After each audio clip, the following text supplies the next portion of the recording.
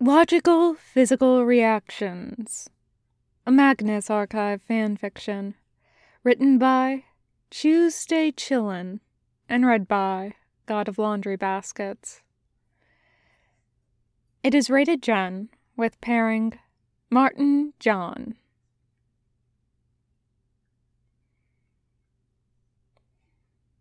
It's nothing, comparatively. 2 fingertips. Not when they've held hands properly before, or, at least, Martin has held John's hand, in both of his, close to his chest, or wrapping yet another bandage round it, or just squeezing it gently, when his eyebrows look especially worried. But he hadn't known. Idiot that he is, he hadn't known, and they hadn't talked properly. But now Tim's explained and teased them both mercilessly about hand-Frenching, and John's explained in his own adorable, clammed-up way, with a lot of overly long words. And now he's said, "I'd like to kiss you."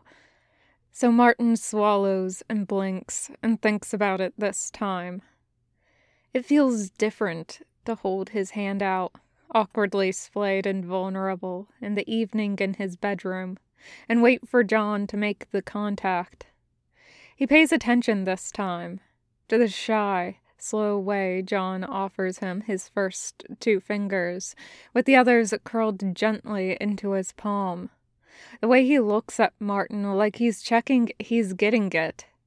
And they both watch as Martin mirrors him, making sure he gets it right. He presses his middle finger up against his index and curls the smaller ones shyly around his thumb, nestling it against the pad of his palm. Martin smiles hopefully, having to check for himself, of course, again after spending the last few hours apologizing. But he's not sure John catches it, though. He is staring openly at their fingers. Martin follows his gaze and feels ridiculous, and the amount of anticipation and sparkling excitement and nerves swimming in front of his eyes just from this closeness without touching. Their fingers are just a hair's breadth apart now, so the sliver of light between them is cast orange. He doesn't want to move first, actually, for once. Not that he's always pushing or anything, or that he's used to being left in the open when someone refuses to meet him in the middle. Well, no, that is true. That would be one of the reasons he's already feeling more than he probably should as a medical officer about touching someone's hand. But this was John's idea, and it feels like it's a bigger step for him. It means more, doesn't it? If they were both humans, it would just be touching his hand. Well, actually, that would really mean something still to Martin. It would anyway, and maybe he's weird, but John takes a breath and kisses him, presses their fingertips together, and sighs through his nose like he's kissing. If it wasn't clear on his face, it would be anyway, just in the way the room seems to change. Nothing's changed, obviously, but Martin can feel it. The stillness, the heat, the change in the air. Not literally, but the one people make up when they ascribe significance to something, that then makes it real. This is that. A fairy tale moment. Their first kiss. His foot could pop off the floor. So he pays attention to the warmth that spreads and mingles through their fingertips, to the way he's relaxed, even as his fingers are tensed and his arm is outstretched awkwardly, the way their skin looks side by side, and to John's hands, that he's spent a lot of time looking at, but somehow now it seems not nearly long enough, right there with his own, that he knows instinctively and consciously so little about. The way every little unique ridge of John's fingerprints feel against his. A bit rough, so that there's friction and they won't slide apart. Not completely dry, not sweating. It's touching hands, really, isn't it? Not even hands, just fingertips. It's not really even a natural position to touch someone's hand.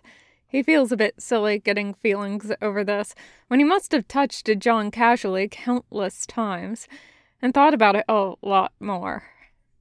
But he can't not smile, knowing what this weird little ceremony means. And when he looks up, his smile breaks properly as he notices the tips of John's ears flushing adorably. He's going to say so because a smile is not one that's going to be easy to hide. But then he remembers John can hear him anyway. And sure enough, now his eyebrows are knitting together. "I am not," John mumbles. It's weird how unobtrusive it feels to have looking and contradicting things Martin's only thought. Doesn't feel at all like the mind reading he'd imagined with all the probing and noisiness. Easy, really. "You are," Martin tells him, sing-song, but he means it. As he leans in a bit to make this clear, the angle of their pressed fingertips shifts, enough to feel. They both inhale abruptly at the sliver of more contact as John's fingers slides to lie across the wrinkles inside two of Martin's knuckles now. The lines on both of their fingers cross each other like an X.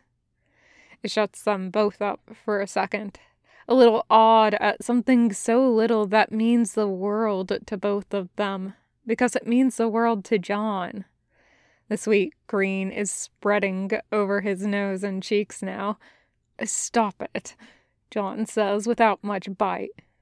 You cannot blame me for my physical reactions to this." "I'm not blaming you," Martin promises with a gentle tut. "It's cute." John goes an even deeper shade of emerald, which is very cute. But it's also almost a bit of a shame to see that he's still his embarrassed, uptight captain self. Not that Martin doesn't love his usual uptight self, but he hopes John doesn't feel guilty about this, ashamed of himself, of Martin. On another day, Martin would probably have taken his hand and squeezed it, but maybe that's not the best idea right now. So he just holds in his laugh and tries to smile encouragingly. Of course, he can't hide anything when they're touching like this, but it's not like John wouldn't have caught him anyway. "This does not seem very fair," John says, but he is smiling a bit now too, which means something teasing is coming. "It follows logically that you would have the same reaction if I kissed you how you'd like." "I like this," Martin reassures him first, before the rest of the sentence can run away with him. It very quickly is. "And I wouldn't."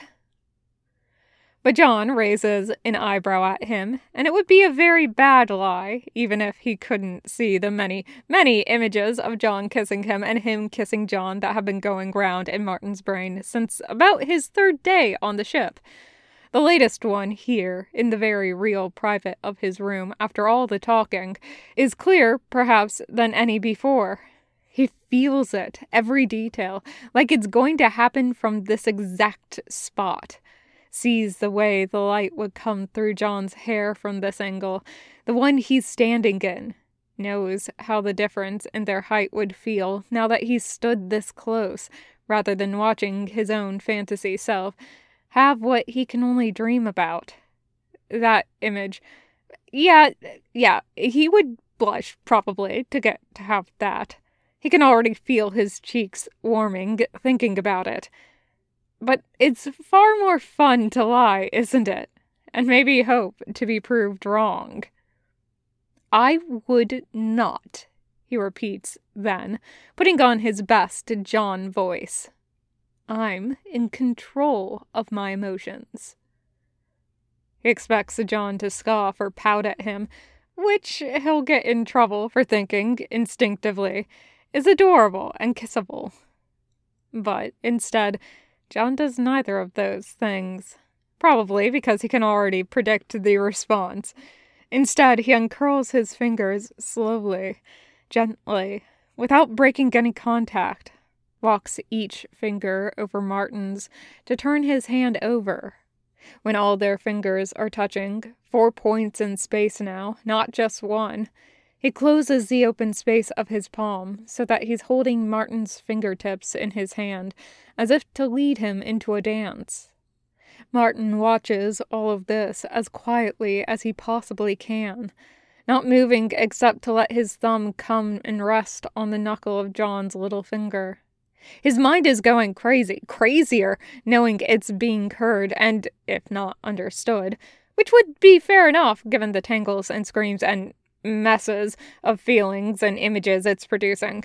Pictures of them dancing, of John sweeping him onto some floor or other, a beating tattoo of, oh God, and I like you, I love you, I want you, I care about you, and the deep disbelief and awe in his chest.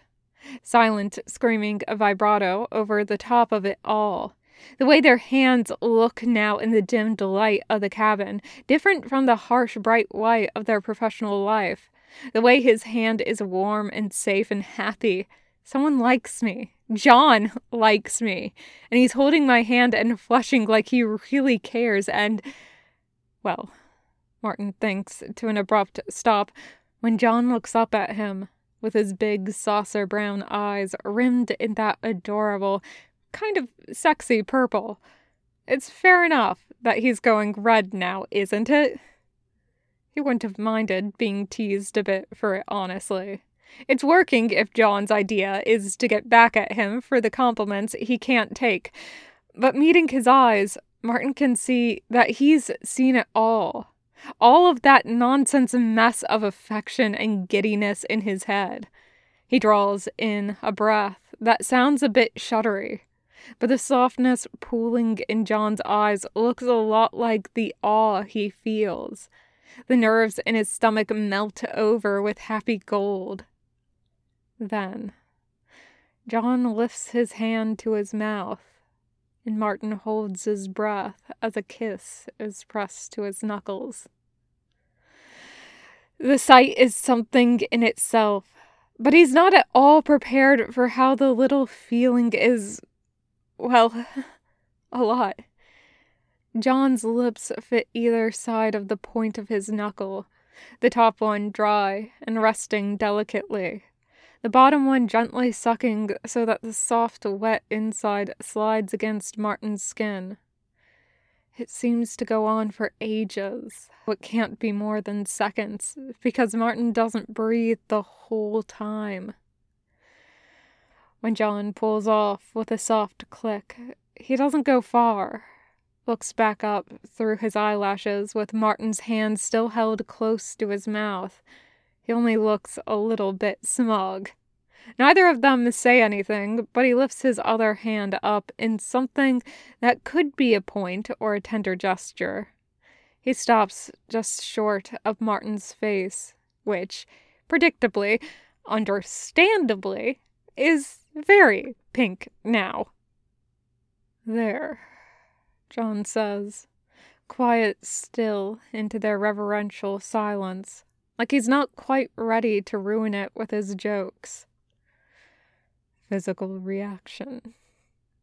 Yeah, Martin breathes. Well, can't blame me. John lets his hand come to rest, the back of it pressed softly to Martin's cheek. You're warm. Martin tries not to scoff at him or go redder. He fails on both counts. Yeah, well, he half laughs, shuffling a bit. You were too. My body temperature regulation is more sensitive to cold than... Yeah, right, but also, this, right? John looks away from him for a second, dropping their clasped hands away from his face between them. It's still cute, the color his ears go, but it makes Martin a bit sad, watching him grapple with the shame. Martin sighs, squeezes his hand. and worries immediately that that's too much now. What's squeezing if touching is kissing? Oh, God. He said he wasn't going to do that. He's not trying to. John squeezes his fingers back, and the shifting air feels cool against the spot where his mouth has been. He lifts his head again. Yes, he says. An admission, but a firm one. This. The end. Thank you for listening. This is so soft and cute, and I really love it. Oh my God. Oh, it's so cute.